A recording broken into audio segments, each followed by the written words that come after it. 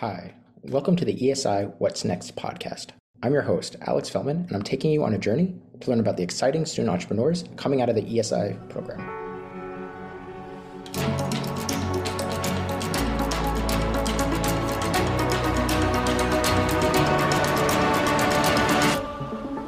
In the first part of our mini-series, Ensuring Sustainability, we're sitting down with Stine Junge, Global Head of the SDG Accelerator at the UNDP, to learn about what it actually takes to have your startup be sustainable.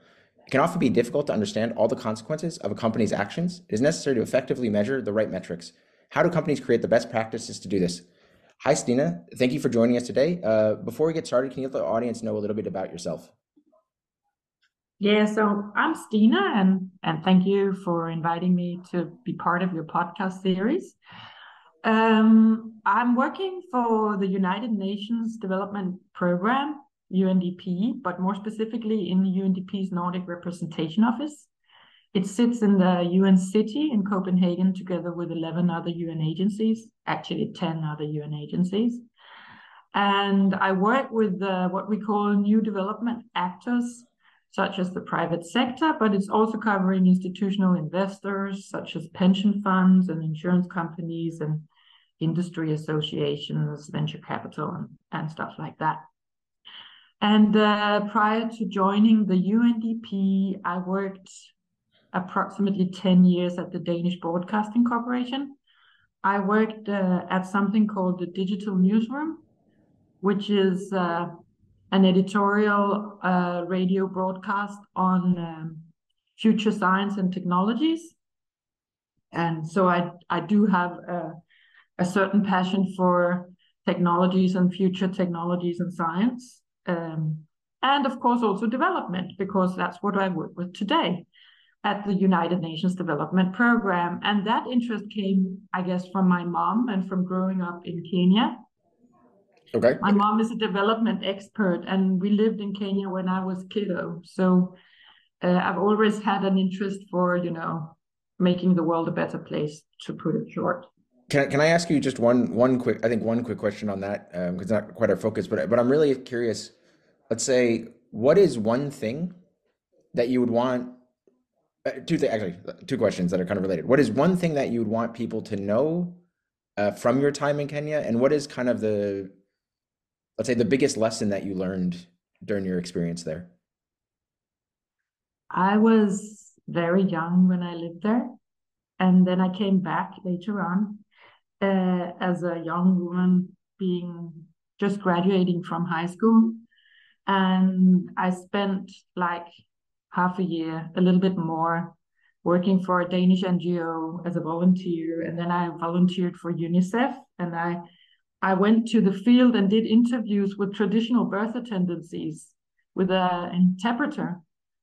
This was before starting university. And at that time, I thought I'd never study at university. So I just went out there.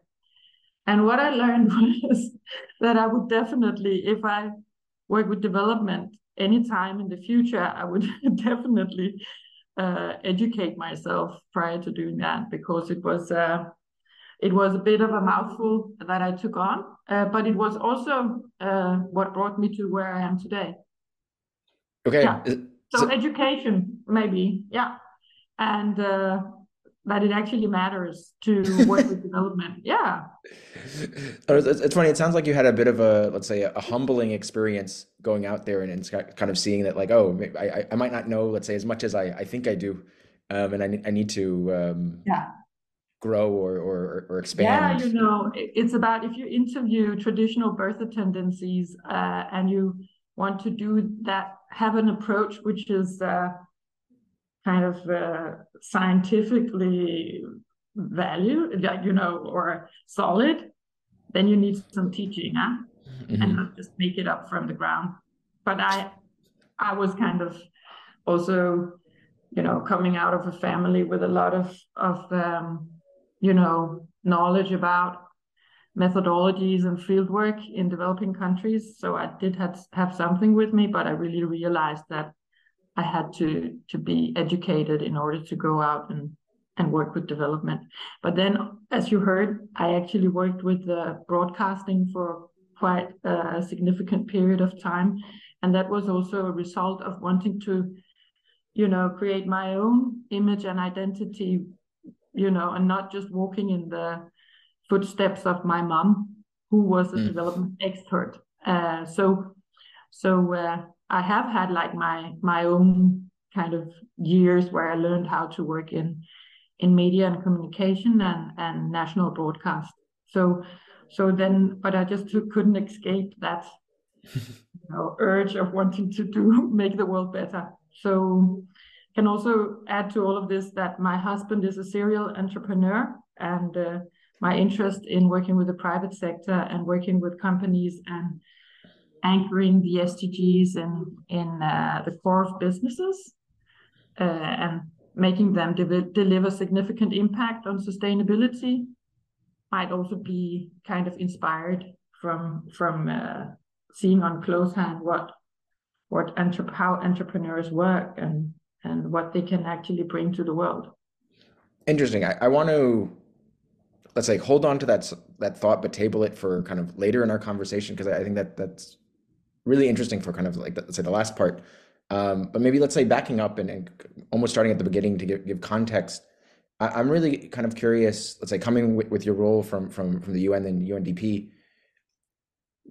what is it that sort of, let's say, maybe when and why did the UN decide that sort of, a sustainability agenda was really, really important for them to be the, let's say, stewards, the ones to creating benchmarks, that they kind of had to champion, at least, let's say, as far as my knowledge, that goes back at least to the Millennial Development Goals, which is what, 2000. I'm not sure if it even went farther back than that. You probably would be more of an expert on that than I would. But at least they did it to 2000. You can tell me if it's even older than that. But why did they decide that this is one of the things that we want to champion, and why they decided it was kind of important that they were also the right people to do it? Yeah. So I can't help coming in here and just saying that I work for UNDP and not the UN as such. Yeah. So UNDP is the United Nations Development Program. You want me to present what that is, or? I was maybe not present, but maybe a good thing, because yeah, that's a good thing. Could you maybe just say what is the difference between the two in kind of a short? UNDP is a development organization in the UN system, and we're present in more than 170 countries in the world, and we're one of the leading development organizations in the UN system. And we work with promoting sustainable human development, and we do that by working with poverty reduction. We work with democratic governance and elections. We work with crisis prevention and recovery related to armed conflict and climate disasters. And then we work with access to renewable energies and combating the negative consequences of climate change. Actually, all of this is, you could say, preconditions for an effective private sector. So if you look at, or you compare it with the UN, that's a secretariat. UNDP has a board where all the countries in the world sit, and the UN is, of course, also inhabited by all countries in the world, or kind of, it's a grouping of all, it's a community, it's a cooperation between all countries in the world. And in terms of funding, the UN countries pay a fee to be part of the UN and to at the Secretariat, and it holds the Security Council and ECOSOC and all these things. UNDP is an organization implementing programs within the space I just told you about in all these countries that I mentioned. And our kind of funding comes from voluntary contributions from governments around the world. So that's a significant difference. Gotcha. So maybe did that explain it to you? Yeah, no, I think that's understanding. And maybe just to say clarify my lack of knowledge, is sort of, let's say, the MDGs and the SDG programs, is that coming out of then the UN or the UNDP, or kind of a coming out of the UN? But UNDP has played a significant role in both agendas. So you're completely right that a lot of the work that UNDP is doing, and also that the UN is doing, and other UN organizations in the UN system are working on, are centered around the Sustainable Development Goals, and previously also around the Millennium Development Goals. So if you want, you can look at the year 2000 as a year where you had the Millennium Summit. And here world leaders met for 3 days. And they actually produced a document called the Millennium Declaration. And that document contained more than 60 goals on development within peace and security, about development, about poverty and the situation in Africa, a lot of stuff, human rights, so forth. And then what happened there was that two men, this is the story, right? Okay, so two men took that document, went into a room, closed the door, and formulated 8 goals, measurable and time-bound. And those are the Millennium Development Goals. So they are formulated to be kind of the framework for the development of the world, both globally, regionally, and nationally, from 2000 until 2015.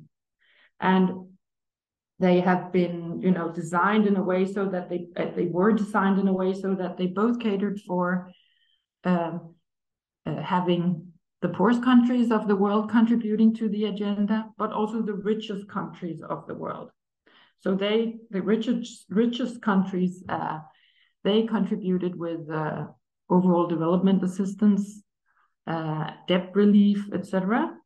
And then 7 of the goals were actually mostly for developing countries and emerging economies to deliver on. That was on, education for all, poverty reduction, and all that agenda that covers sustainability. So the good thing about these goals were that they were time-bound and measurable, and they became a very, very good advocacy tool for the UN and for the world, also for UNDP, advocacy tool for, speaking about development. And also a lot of good came out of that agenda because of growth in, for example, private sector in China and India. We saw that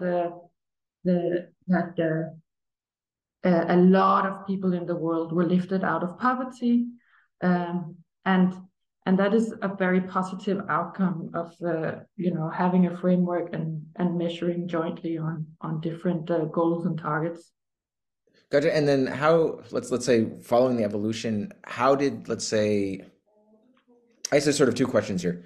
One question is let's say, because those goals have ended. So I guess the first question is sort of what did we find as the results, or how did we do, or whatnot? And then how did that kind of lead into or play into the development of the SDGs and kind of the next round of goals? Yeah. So these goals were also criticized. One of the things was that, for example, in terms of reducing CO2 emissions, they only went upwards. And other challenges embedded in this agenda were that they were criticized for not, for example, measuring on governance or on human rights, for example. So based on the lessons learned from the Millennium Development Goals, the UN and UNDP and other UN system actors, they sat down and undertook the most comprehensive consultations ever undertaken in the UN system to involve as many actors as possible and get their inputs on what they thought were the most pressuring challenges of our time.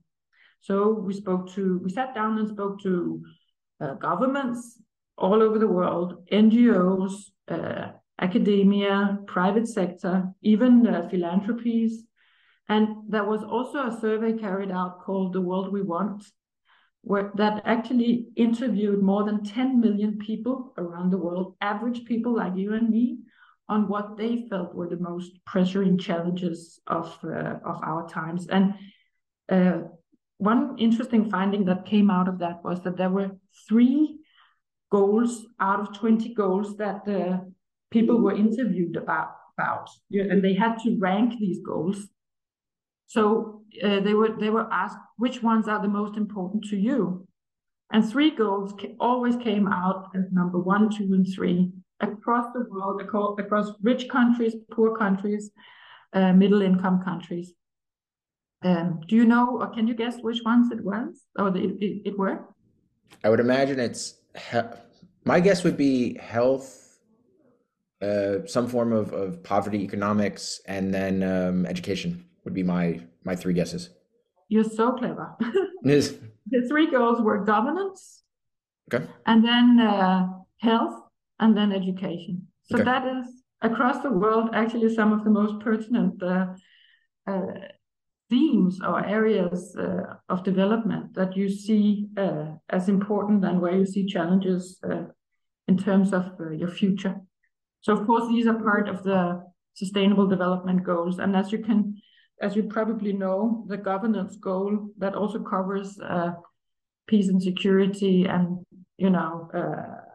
institutional frameworks and legislation and stuff like that. That's a new add-on to the Millennium Development Goals. I didn't cover that. Got you. And sort of, I think sort of moving forward on this within, right? So you have the 17 SDGs, but then within the 17 SDGs, there's, I'm trying to remember the exact number. It's like 300 something sub goals, right? Yeah. So out of this consultation process came 17 goals. They are also time bound and measurable. And it was 100, or there is still 169 sub-targets and 232 indicators. And they are, of course, a formulation of what I said, the most pressuring challenges of our times. This is also where we need solutions. But what characterizes these goals compared to the previous agenda is that they are universal in their nature. Remember, I talked about that the previous goals were for rich countries and for poor countries to deliver on, but it was kind of uneven what the countries had to deliver, right? Some countries had to deliver a lot on reducing child mortality, where other countries had to deliver ODA and debt relief. So this agenda is designed in a way that it's universal, so it's for all countries to deliver on, and that's because no country in the world is 100% sustainable. So also it's a more ambitious agenda, and when I say that, that's referring to the fact that in the previous agenda, when you measured on progress, for example, measuring on education for all, then it was measuring on the enrollment rate of people or kids in public school or primary school.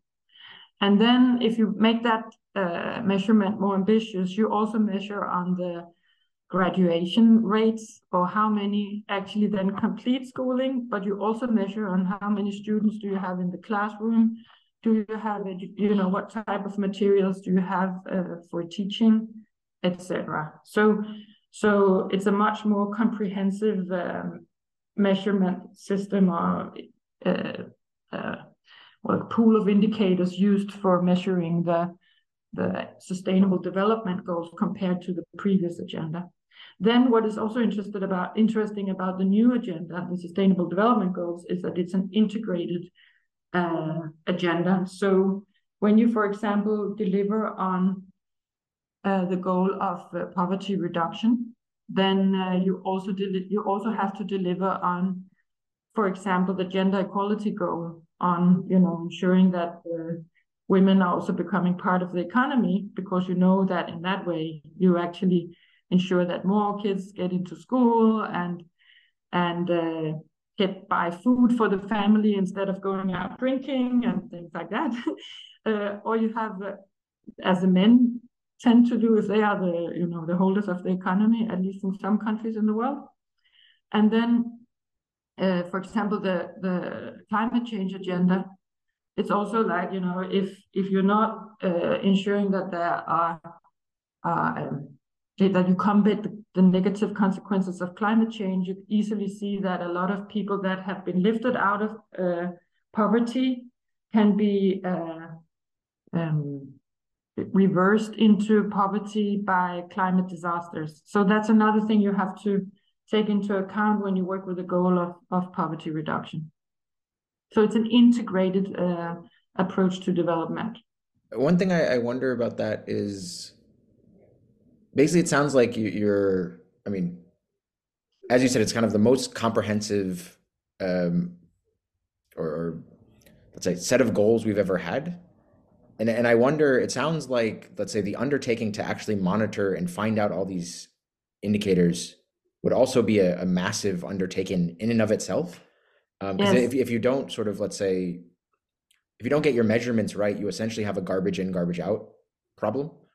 Um, and so what is going on or what is happening to ensure that actually, getting the right, how to make sure that you are getting all the measurements that you're needed, since based on how comprehensive this is, but then also how do you ensure that the measurements that you're getting are of high quality or accuracy or whatnot? I'm kind of curious because that seems like that would probably be one of the biggest challenges once you have it these is. goals. Yeah, it's a very good question. And one of the things that's characterized in the full volume of the 17 goals is that goal number 17, which is partnerships for the goals, also contains a sub-target and indicators on developing new data so that we become able to actually measure on the progress on the goals or the regress. So that is a big challenge in itself, and it's actually embedded in the agenda itself. And then there are many different ways of measuring on the agenda. Of course, we have the 17 goals, the 169 sub-targets, and then the 232 indicators. But that's of course not something that apply to all actors in society. So if you look at the goals and if you worked a lot with them, as I have, then you realize that 60 to 70% of the goals are for governments to deliver on, and the rest is for companies and other societal actors to deliver on. So that in itself just tells that this is not a complete agenda. And also, if you are a company and you are to work with measuring impact on the sustainable development goals based on what your company do, the input and the output and so forth, then you have to use that. If you can't find the indicator that you set up for measuring your impact based on what your company is doing, you have to actually decide on an indicator yourself, and then you have to go out also and find the data so that you can measure on it, and that is not necessarily always available. So that was seen from a company side. So that there's a challenge here, and what you have to use the Sustainable Development Goals and the 232 indicators as is an inspirational framework for how to set your own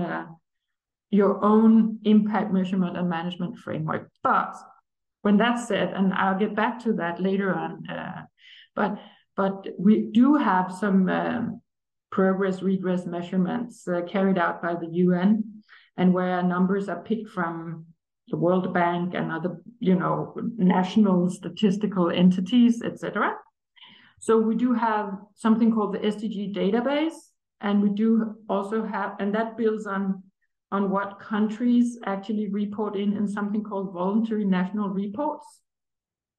They are delivered at the high-level political forum every year, or when countries actually have reporting to share with the world. And then we do also have municipalities that are reporting on progress and regress related to the Sustainable Development Goals.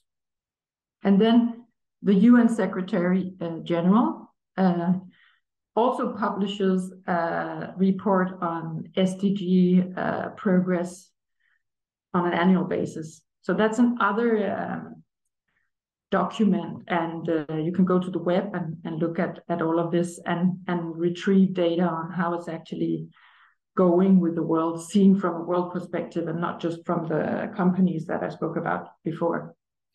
Good. I think that's a good leeway into my next question, which is Mm-hmm. basically, so we're at the rough, I would say more or less the rough halfway point of this program. Short version of this question is essentially, how are we doing? Are we, let's say, on path to be successful? Are we a bit behind the curve? Are we a bit ahead of the curve? Yeah, I'm curious, kind of what is the data you've seen so far suggest, or maybe a different way of asking this as well is, I imagine maybe we're doing good at some things, bad at others, on track. But with across 17 things, I'm assuming we're not doing equally well at everything. So I'm kind of curious, how's it looking?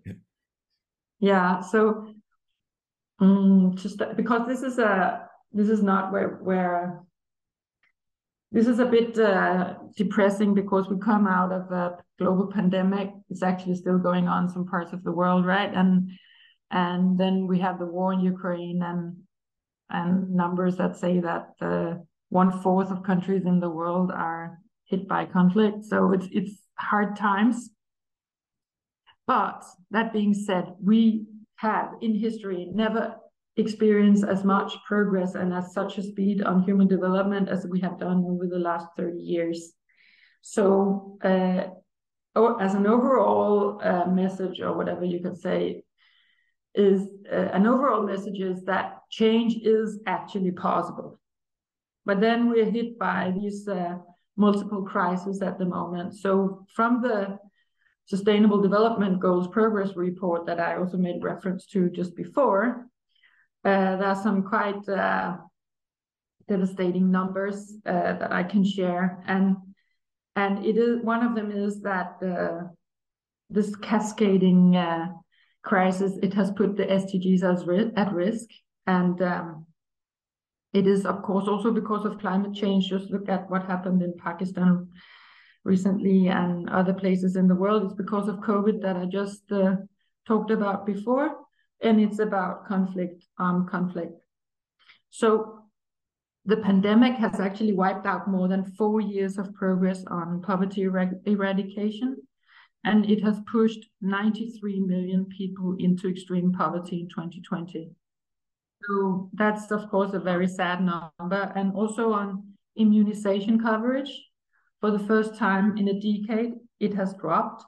And we also see a rise in deaths from tuberculosis and malaria.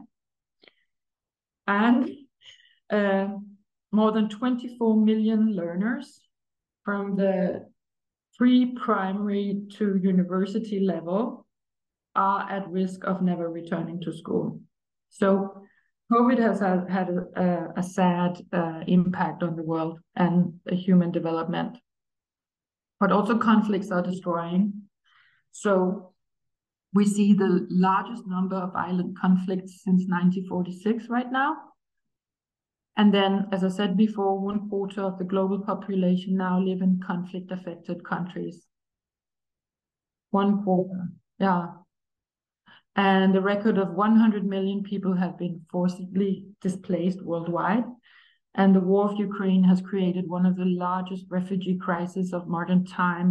Plus, it has caused food and fuel and fertilizer prices to skyrocket. I can continue with these kind of really sad numbers. One of them is very much related to climate catastrophe. And I'll share it with you and then I'll stop. Okay, so in order to stave off the worst impacts of climate catastrophes, the greenhouse gas emissions must peak before 2025 and then decline by 43% by 2030, falling to net zero by 2050. And then listen where we are today. National commitments point only to a 14% increase by 2030. So we're not even close to getting there.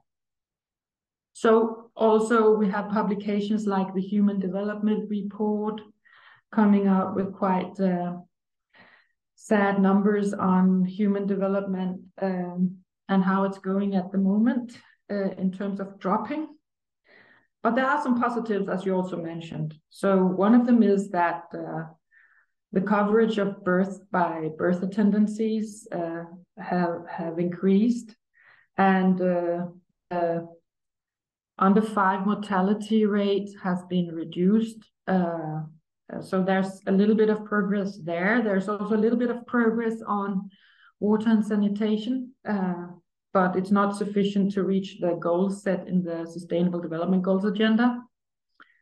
And then higher technologies, as you probably know, we're making use of it right now for this interview. They have performed much better and also recovered faster during the pandemic. But you cannot, of course, question whether that is the way forward to solve the most pressuring global challenges of our time. So yes, that was maybe not the most optimistic picture to paint where we are. But as I started out saying, change is possible, and change has happened over the last 30 years. And it's also extremely important that we have started measuring, because that has actually given us some confidence in the fact that you can make the world a better place and increase sustainable human development in the world. All right, I think I've let's say two slightly related questions before we kind of get into the accelerators and what you're doing there.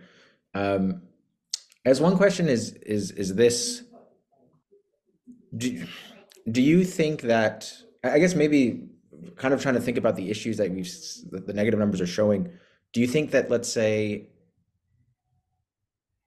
the issues or let's say the crisis showed that there was an issue in the systems, and that there are sort of issues in the SDGs and how we're trying to solve these problems systemically, and just the crises highlighted a problem that already existed? Or were the crises kind of creating new problems that, let's say, the work that the SDGs were doing were unable to overcome? And it's sort of, let's say, once we get these problems, these crises under control, we'll be able to kind of get back on a good path that the system created. So what we are facing now is that we have multiple crises happening at the same time, and they kind of impact on each other.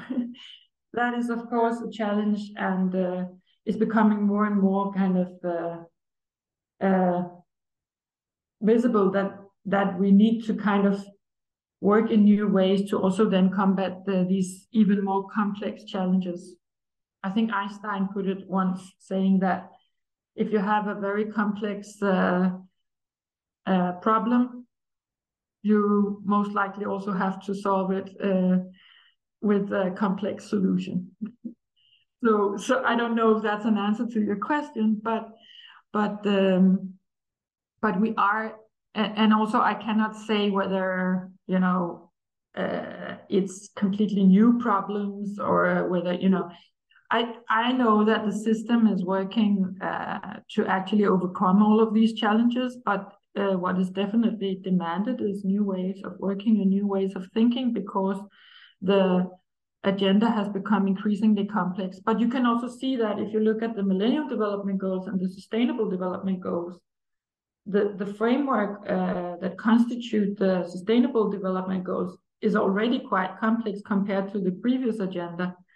So to combat all these challenges will also be discussed at SDG-related events and in reports that are coming out over the next couple of years, or at least in 2023 and 2024, where we do have the high-level political forum for sustainable development that I mentioned before, where countries report on their progress or regress. And here, the theme for that event is accelerating the recovery from the coronavirus disease, COVID-19, and the full implementation of the 2030 agenda for sustainable development at all levels. And so it is taken into account the complexity I'm talking about and you are talking about. Countries in the world, experts, etc., are getting together to see how we can make better ways forward. Also, the UN General Assembly in September to December, will also take this into account, and a report will be shared there on. It's called the Global Sustainable Development Report, and it's the second one coming out. And then another summit that's worth looking at, or where this will also be discussed and solutions and actions will be decided on, is the Summit for the Future. It's in 2024, and it's already announced that at this summit, a pact for the future will be adopted. And that's mentioned as a concise, action-oriented outcome document that are to be agreed upon in advance of this summit. So there is some kind of consensus through the intergovernmental negotiations around such a summit. So there's a lot of preparations, of course, happening related to that, and to reach a stage where you can make a pact for the future. Because I think there is huge acknowledgement about the fact that the world is not in the best stage, right? Although we still see progress. Yeah. I want to, one last thing on this topic, I think, before we get into specifically the accelerators. So I think one of the things that, at least from my understanding, I think that was kind of interesting, right? We talked a little bit about, let's say, how the improvement or growth that was made from the MDGs to the SDGs. And I think one of the big things from my understanding was that I think it was realized that there needed to be a bigger engagement and role of the private sector. I think was not as much as part of the MDGs that was really made a part of the SDGs. I call them, for lack of a better term, I'm pretty sure in 2030 there's going to be what I'm calling for the time being the next DGs, whatever the next wave of development goals are. That will come about in 2030. I'm assuming this 15-year cycle is going to keep going and continue. Do you have a sense or maybe a speculation of what would be the next set of let's say improvements or things that would be tried to be integrated into the next stage? One idea that I have, and maybe I'm wrong, but it seems to me, for example, it doesn't seem like there's a really big role or engagement of the financial sector, the financial markets, in the current SDGs, at least to my understanding of them. That seems like it would probably make sense to be included, but I don't know anything that you would say that you could speculate or that you've noticed from what's happened so far. So first of all, I can say that we're only halfway towards 2030, and so it's a bit premature to actually start speculating about the new agenda. However, I just I just said to you that, for example, the Summit for the Future in 2024, a pact for the future will be discussed, and I know that there have come out some suggestions to kind of obligations that you need to take into account if you want to accelerate the efforts made for reaching the SDGs. And they build actually on some of the already existing goals. So it's like, again, leaving no one behind. It's about protecting our planet. It's about promoting peace and preventing conflict. We all know that conflict that is just has bad impact on so many fronts. So that's something. Then it's about abide by international law and ensure justice. It's about placing women and girls at the center. I touched upon that a little bit before.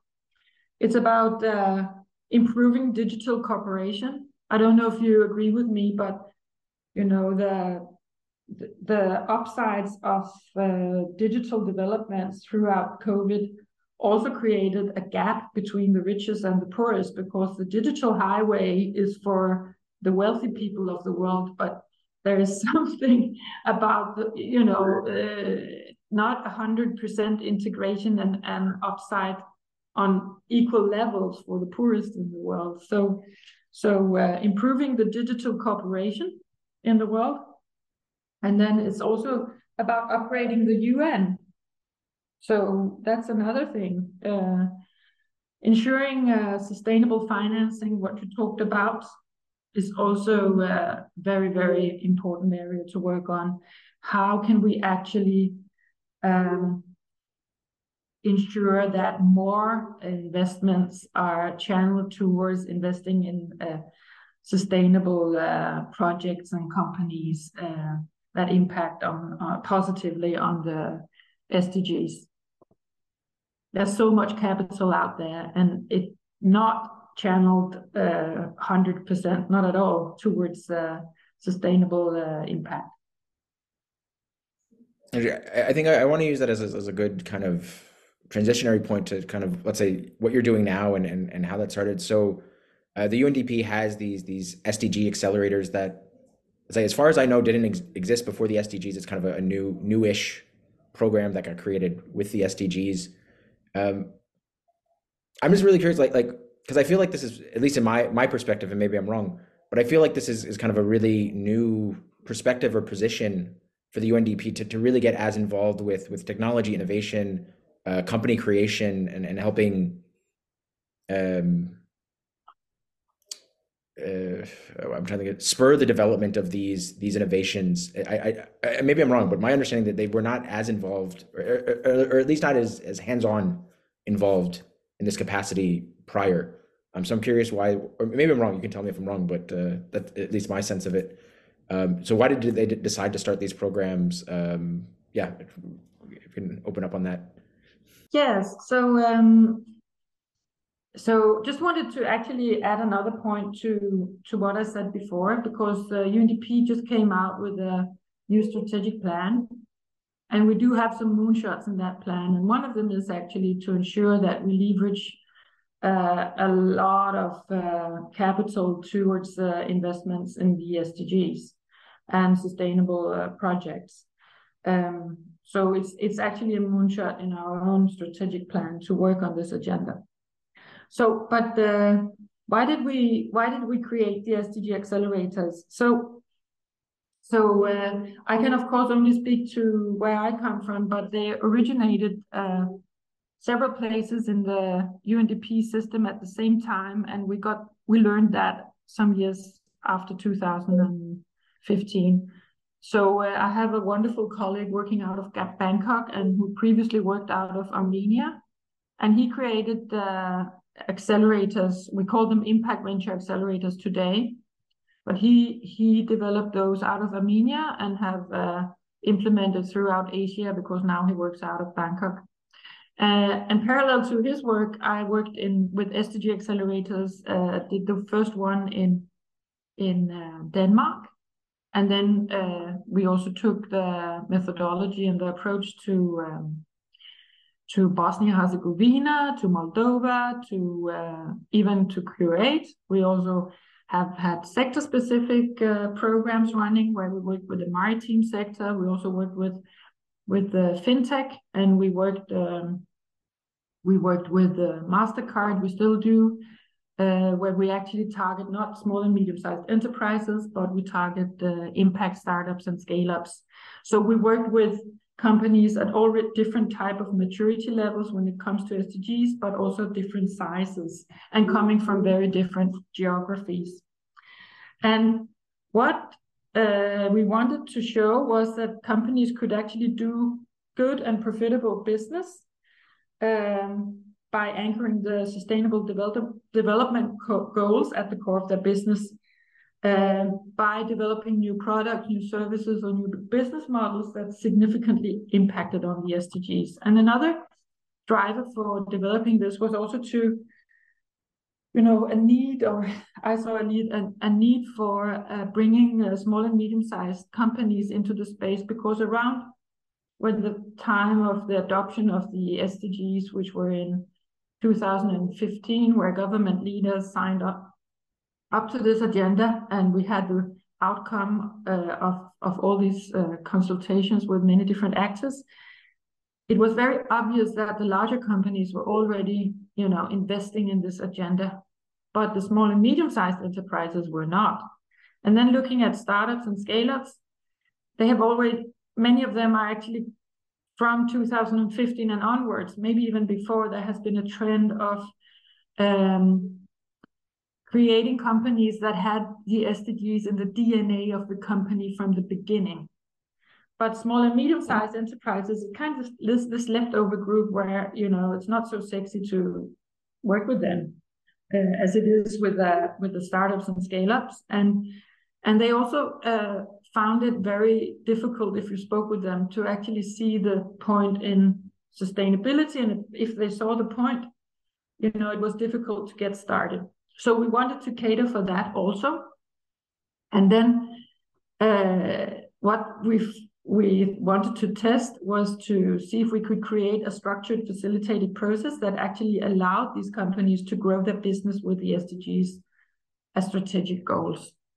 And I think we learned that that's actually possible. And what we've then done is that we've, of course, ensured that in such a growth journey, there is impact measurement and management embedded, so that companies actually get to document the impact that they claim that they have. And also, we wanted to create lighthouses. So it was also at that time, we wanted to showcase with the good examples from the programs to other companies that this is actually doable, that you can do good business and make fantastic business cases, develop sustainable products, services, and business models that impacted significantly on the SDGs, and that others could follow suit.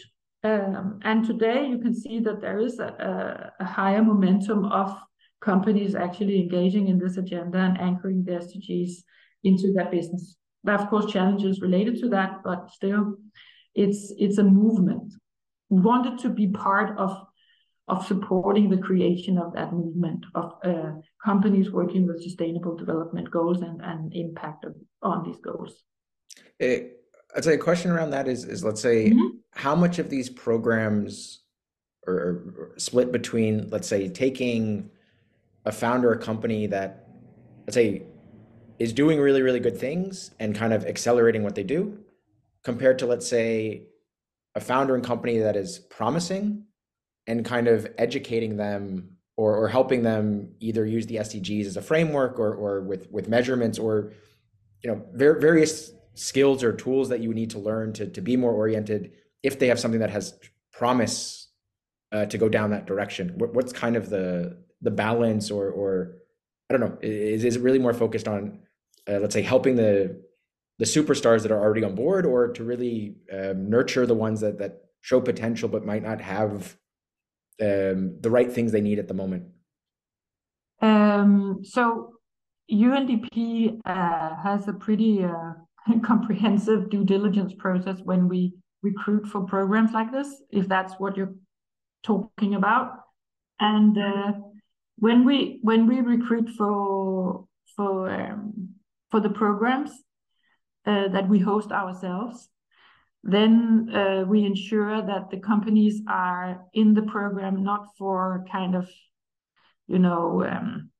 greenwashing purposes. That's said in a very simple way, but maybe they are more in it for promoting themselves on sustainability than actually being in the program and trying to grow in a sustainable manner and develop new revenue streams, for example, that impact on the SDGs, and learn how to measure them. And it becomes, we have meetings with the companies that we enroll in our programs prior to having them enter, and it always becomes quite clear if we are aligned on the objectives. And then also there's another criteria for being enrolled in our programs, and that is that we need the CEO level to be engaged. So if CEOs are not engaged, and it's more happening from the sustainability unit of an office, if you have that, many startups doesn't, then it's difficult to move the agenda, because the founder or the CEO, they often have the strategic oversight, they have the access to resources, and if there is a board, they also closest connected to the board. So all these things need to be in place and actually moving this agenda forward with the company. And so that's another criteria. And then it's also about dedication and muscle, because especially the smaller companies, the startups and scale-ups, have a lot to take care of, and do not necessarily have a full procurement unit and a full HR unit and whatnot. So they have many hats on, and it can be very difficult to actually dedicate time to work thoroughly with impact. And that we have seen, but we've also seen companies having amazing impact potential, and also being able to actually take the tools, the mandatory webinars, the one-on-one sessions that we provide, take that in and progress a lot. So it's a very rewarding piece of work, but it also it doesn't just come by showcasing to a company that you have to do impact measurement and management, and here is a whatever you can go and study. Then when companies, because they're so different in the nature, then they bump into challenges on how to take tools forward, and then we meet with them and discuss with them how to go about it. And and you see that companies that do SDG bingo is what we call it, where they actually put a lot of SDG icons on the web page and claim that they are SDG aligned. And maybe they might have minor impacts on 10 of the SDGs, but apparently they might not be documenting that impact. And then when we work with them, they realize that it's worth selecting a few and working thoroughly with them and ensuring that you can actually document and also manage that impact in your company. And for smaller companies, it's a valuable thing to introduce early on, because as you grow, the larger you get, the harder the sustainable transformation of your company becomes. So the earlier you can actually integrate this type of thinking in terms of impact measurement and management, the better. And we teach the companies about the different value drivers, because there are many reasons why it's a good thing to work strategically and to manage your impact. For example, you can become much better at attracting the most talented employees that you want on board, because many of the millennials are purpose-driven, and working with companies that do have a positive impact on the world is attractive. So if you want the best of the best, is a good idea to showcase when you recruit that you actually work strategically and thoroughly, holistically with the Sustainable Development Goals. And then also in terms of attracting investors, that's again something we learned throughout the programs where we work with companies, that there's a trend on increase in investors asking companies to showcase how they document their impact and how they manage their impact. And if they can't showcase that documentation, they are losing out on investments. So I can talk a lot about this, but do you want me to continue? I mean, I think there are many value drivers. Other ones, legislation, for example, is kicking in, and here you have, you have reporting demands, so that you are forced to actually document your impact if you're a company of a certain size. So that's one thing, but also you have EU, for example, banning single-use plastics, and if you're a company producing plastic cups, then you are out of business when such an regulation is enforced, if you haven't innovated and come up with plastic cups that are not made of plastic but some kind of sustainable material, for example. So then there's also things about strengthening your value chain.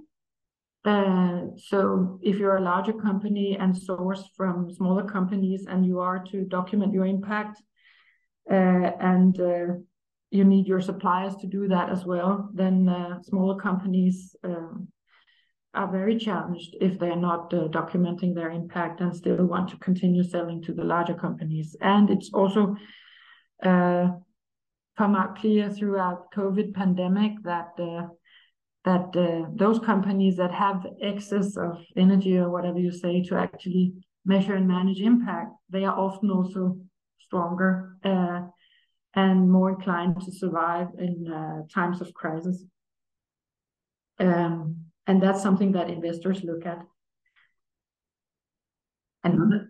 Another reason why you should actually work with sustainable development goals is also that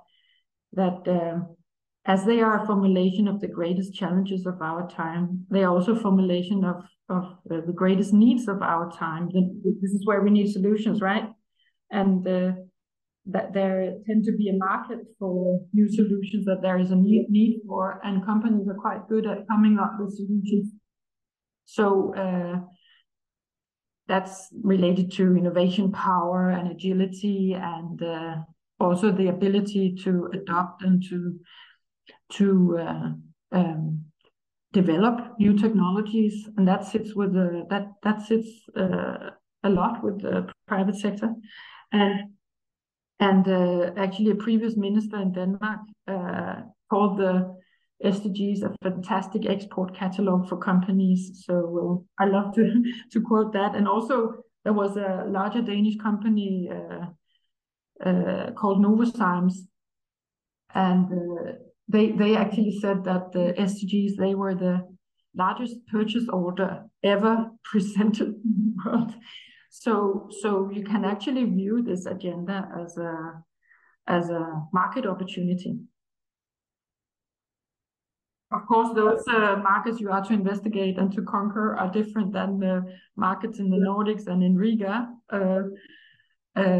They are markets where the poorest people in the middle class or the lower middle class of the world live. They are the people living off or up to $10 a day, and they're probably not. These markets doesn't look exactly like the markets we have here, right? So you need to be have some guts and to investigate and do new partnerships to conquer or to venture into these new markets with solutions that have positive impact on sustainable development goals.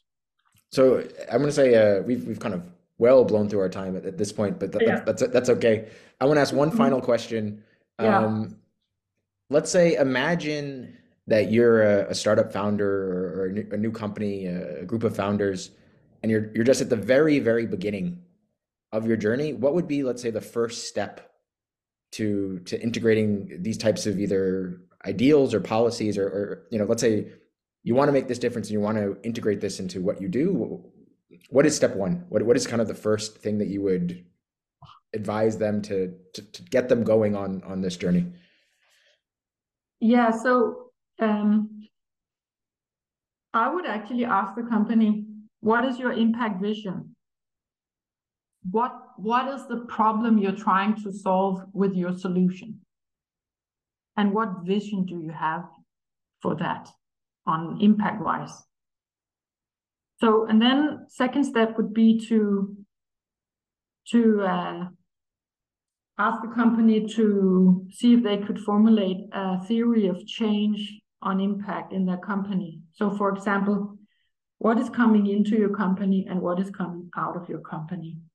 And, do you have influence, if you're, for example, if you're producing vaccines, so that can, of course, reduce mortality, right? And save lives. But maybe your vaccine is not the only thing needed to create that impact. So there might be other things outside of your company on the output side that's needed to do the impact. So to get a fully fledged picture of your company's input and output and an understanding of how you're actually creating your impact, the theory of change. That's important for a company to do and to understand. And then we also, or I would recommend to choose what impact area you want to work with in the SDG agenda, because we always recommend to start with choosing a few SDGs and not all the SDGs that you might impact on, and then be thorough and sure about that you actually, get it right in terms of establishing, and then the next steps, establishing a baseline, and then formulating indicators and finding data to measure on these indicators. So, and that's part of your, when you then have that in place, you can start manage your impact. So there are some steps to take, and I can recommend companies to follow those steps. We do have some interesting courses actually that we developed together with Coursera. Sorry, it's called Coursera, but it's developed, the courses are developed together with Duke University. I can send you a link, because there you can actually go in and learn about these things. And also there are impact measurement specialists in the UNDP team that work dedicated with impact measurement and management. So it's not just our team doing that. We have several people in UNDP doing that. And also in the future, we are developing something called the Impact Venture Accelerator portal, where we want to be more thorough on tracking the impact of the companies that we work with.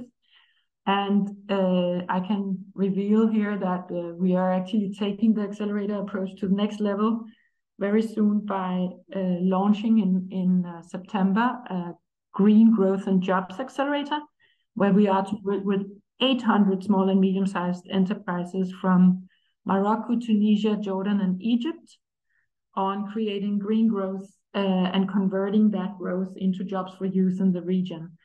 So that's gonna be over in the next 5 years, and is part of something called the Danish Arab Partnership Program that the Danish government is funding.